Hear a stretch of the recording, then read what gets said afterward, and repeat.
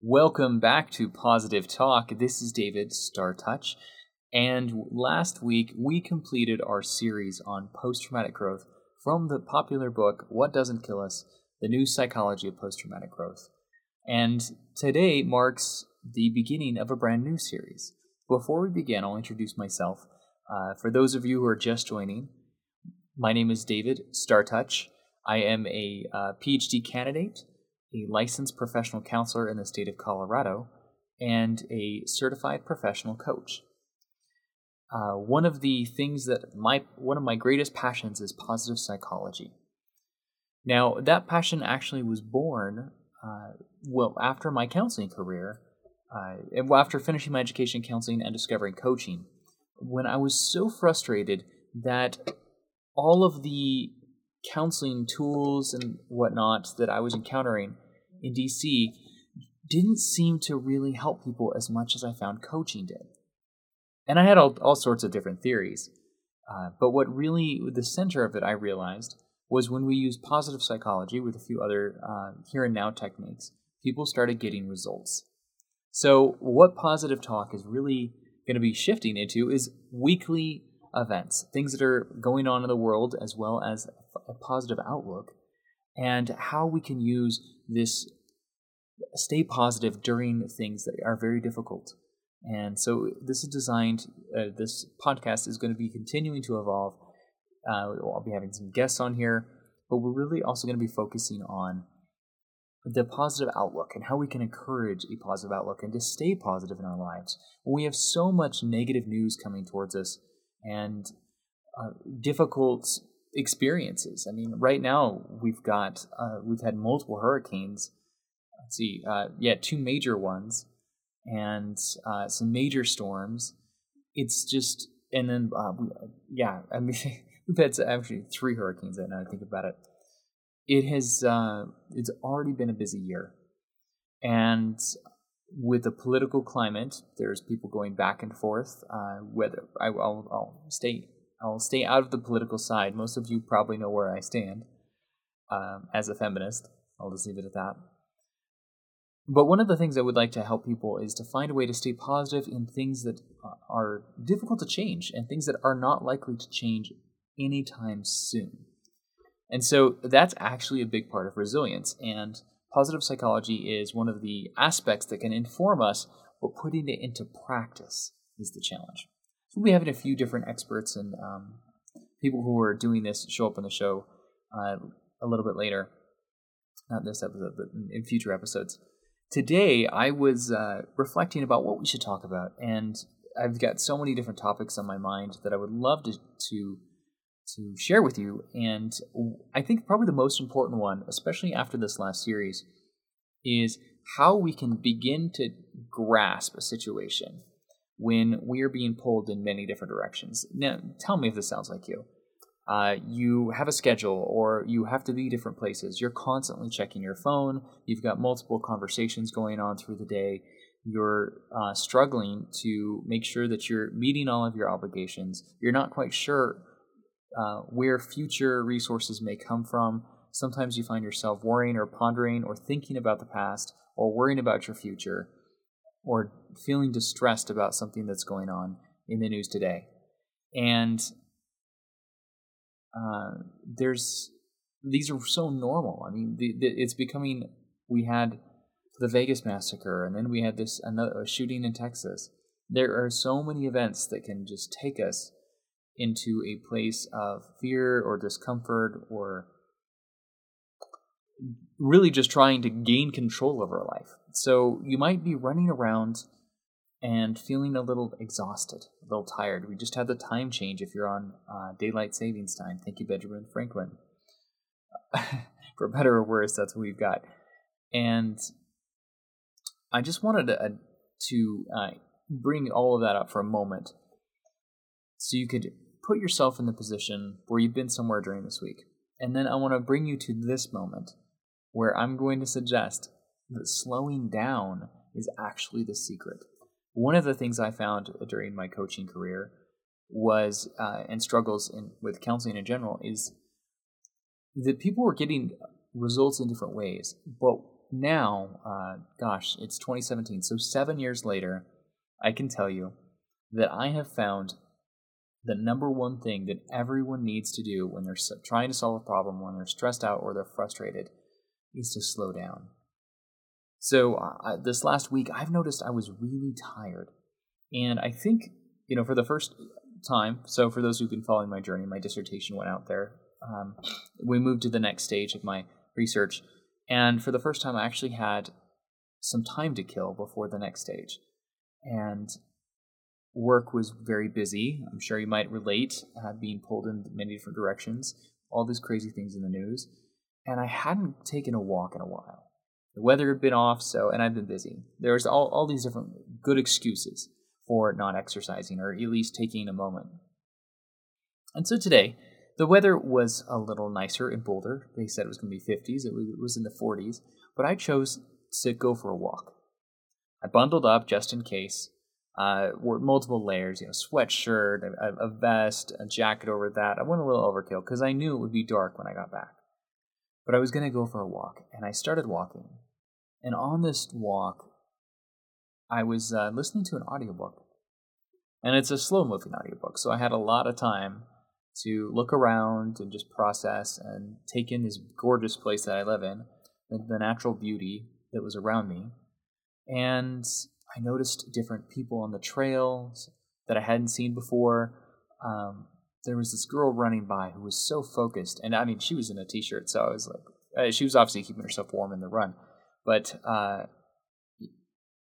there was this gentleman riding his bike, somebody walking their dog, and little bunnies I noticed on the trail, as well as some prairie dogs. So, your typical Colorado type trail with your Colorado type people, very active, nature around. But it wasn't until I walked past some industrial side, and then I got high enough that I was able to see the mountains. And it was just at that magic hour, that twilight, and I'm slowing down and I'm looking at these mountains, and I just stopped. I was stunned. This was an important moment, and I could just feel it. This view that I was seeing was just so majestic. And it hit me, the slowing down is something that has always been the solution to my clients and my own. It's the first step. So how often are we slowing down? And what does slowing down mean? Does it mean we stop doing what we're doing? Does it mean we build in time into our schedule? And you can slow down in all different ways, actually. It's the rush of the hectic that I think puts a lot of people's cortisol levels higher than they really need to be.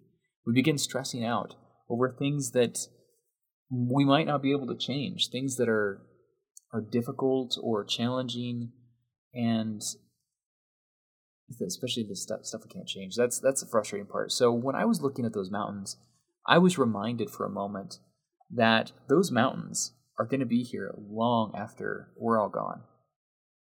And that this moment in time that I'm blessed to be able to visit right now it is a blessing, and it's a gift. Every moment in life that we have is a gift. And when I think about America, and if you're listening to this outside of America, great. But when we think about Americans, we're often busy, and we're worried, and we're stressed out.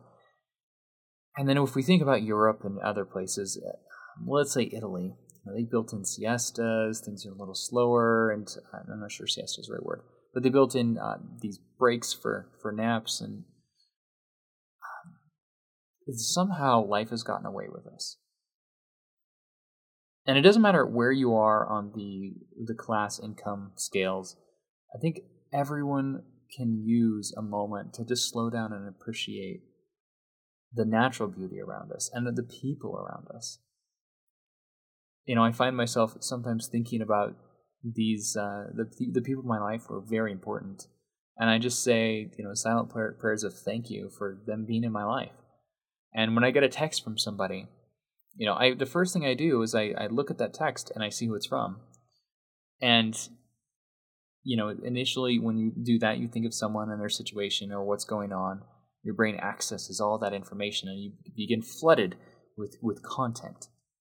But I challenge you for a moment that when you get a text, to ask yourself, what does this person mean to me? And just to be thankful that they're communicating with you. You know, when my boss texts me from my part-time job, I'm a professional coach, but I do work part-time at the hospital. So when my employer texts me and about I know it's going to be something about a shift being covered or some issue that happened that I need to be aware of. And I just think I'm grateful to have this experience where I've been able to help people and to connect people in great crisis. And even talking with you right now and doing this very different podcast, because before I was reading from that book, just to share with you a little bit about this Thrive model.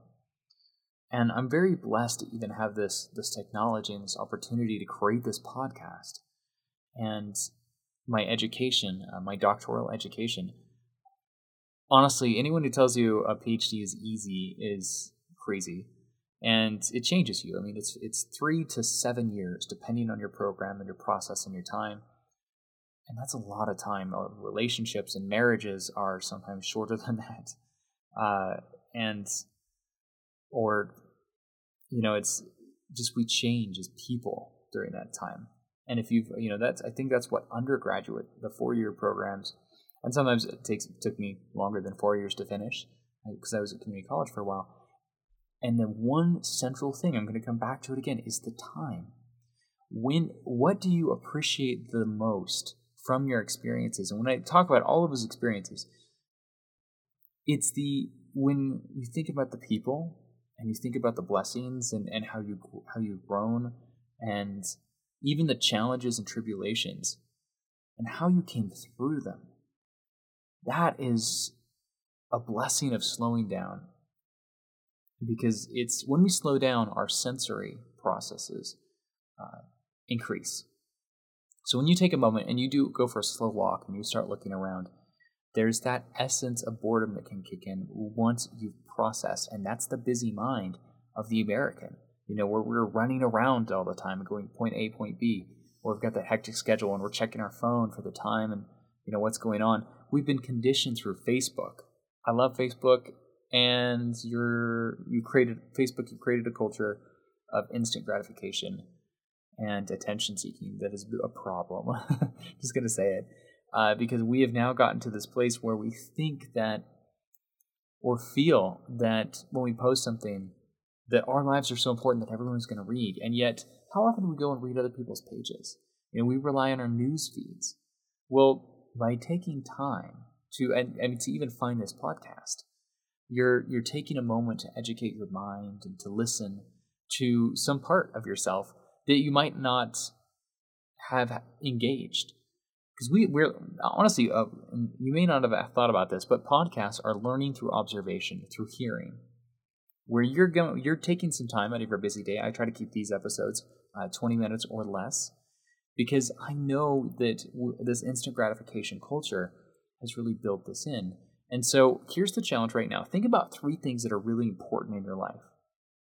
All right? The 3 most important things. And that might be a tough question. And so you can think about that just immediately right now. This list can get bigger and bigger as you go on. But just the 3 most important things right now. Maybe it's your job. Maybe it's your kids. Maybe it's making rent. Maybe it's taking a moment for yourself. Whatever those 3 most important things are. Okay? Now ask yourself, how much time would you like to give those things? All right, so now that you've got those 3 important things, you're asking how much time you'd like to give them. And now for that counter question, how much time are you giving them?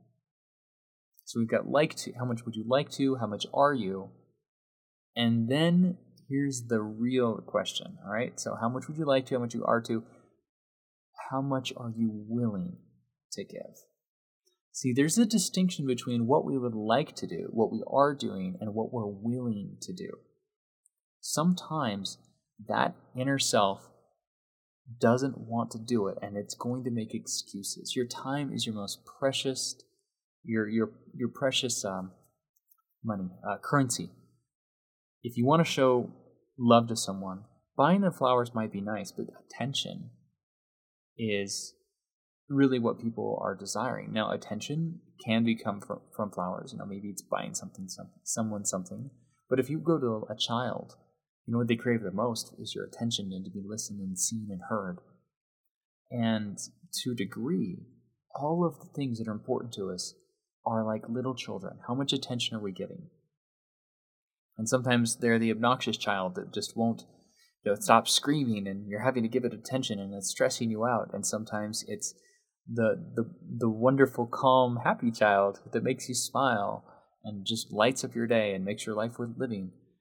It can be anything like that. It's your experience of the moment.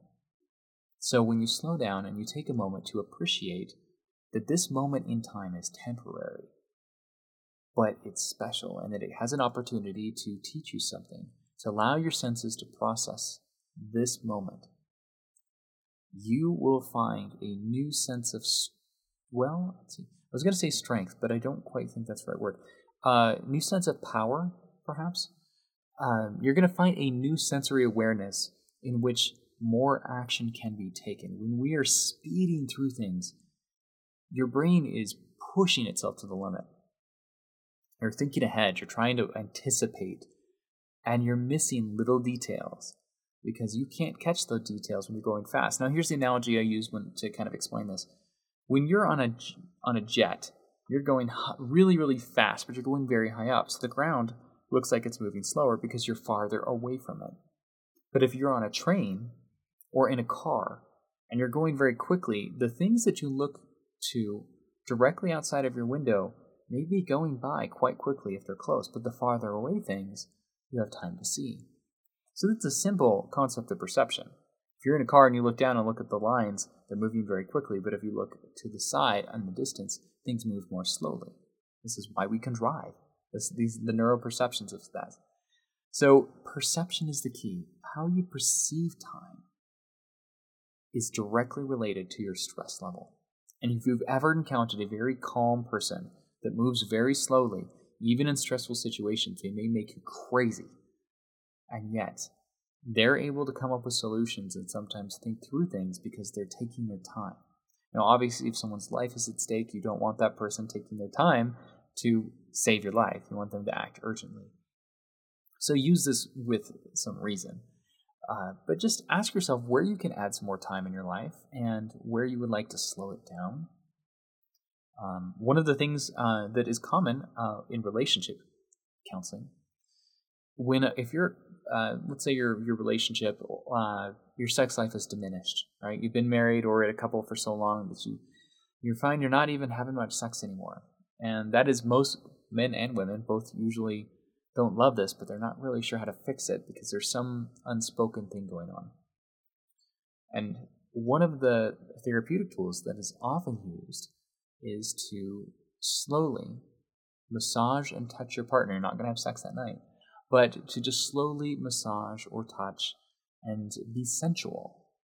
And as we slow down, things become more intimate. When we're taking the time for a romantic dinner, we're slowing things down, where the food is more thoughtfully created. We pay attention to the ambiance and the atmosphere that we're creating. When we're taking a time to be with a loved one in a romantic fashion, we want to spend as much time as possible with them, usually, and to really just spend quality time. And I think quality is the key. So when we slow down, even if it's just going for a walk, your brain has a chance to also catch up. And this is the subconscious superpower that everybody has, but we forget. And this subconscious superpower is that when you're not thinking about something. So if you're stuck in a problem, you go for a walk, you don't think about that problem, your subconscious has the chance to work on it. So I would challenge the idea that we always need to be working.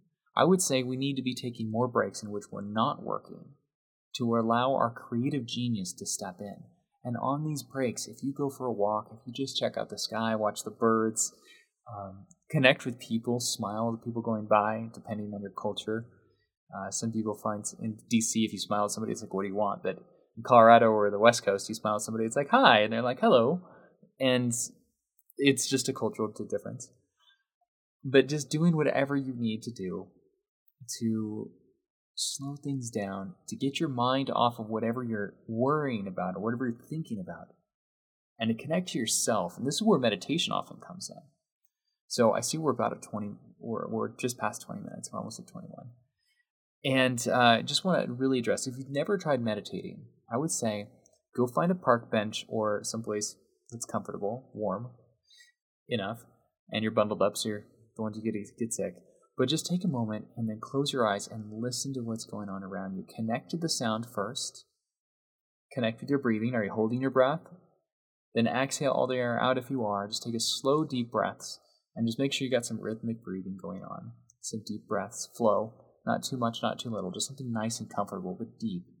Slowing down the breaths. And as you slow down the breaths, start to notice what you feel in your body. Maybe you got some pains, maybe you got some tightness, chest. Just breathe into that area and just notice it, and then notice what you see around you. Notice what you hear. Notice what you feel. Notice what thoughts show up in your head now that you've slowed down. And this is a key because those thoughts are like your to-do list, your work list. And you can say, okay, there was that. And instead of going down that road, you can if you like. But I would say come back to the moment of slow. Just be in that moment. And on your walk back to wherever you are, then allow your mind to go to whatever task that you're working on or would like to solve.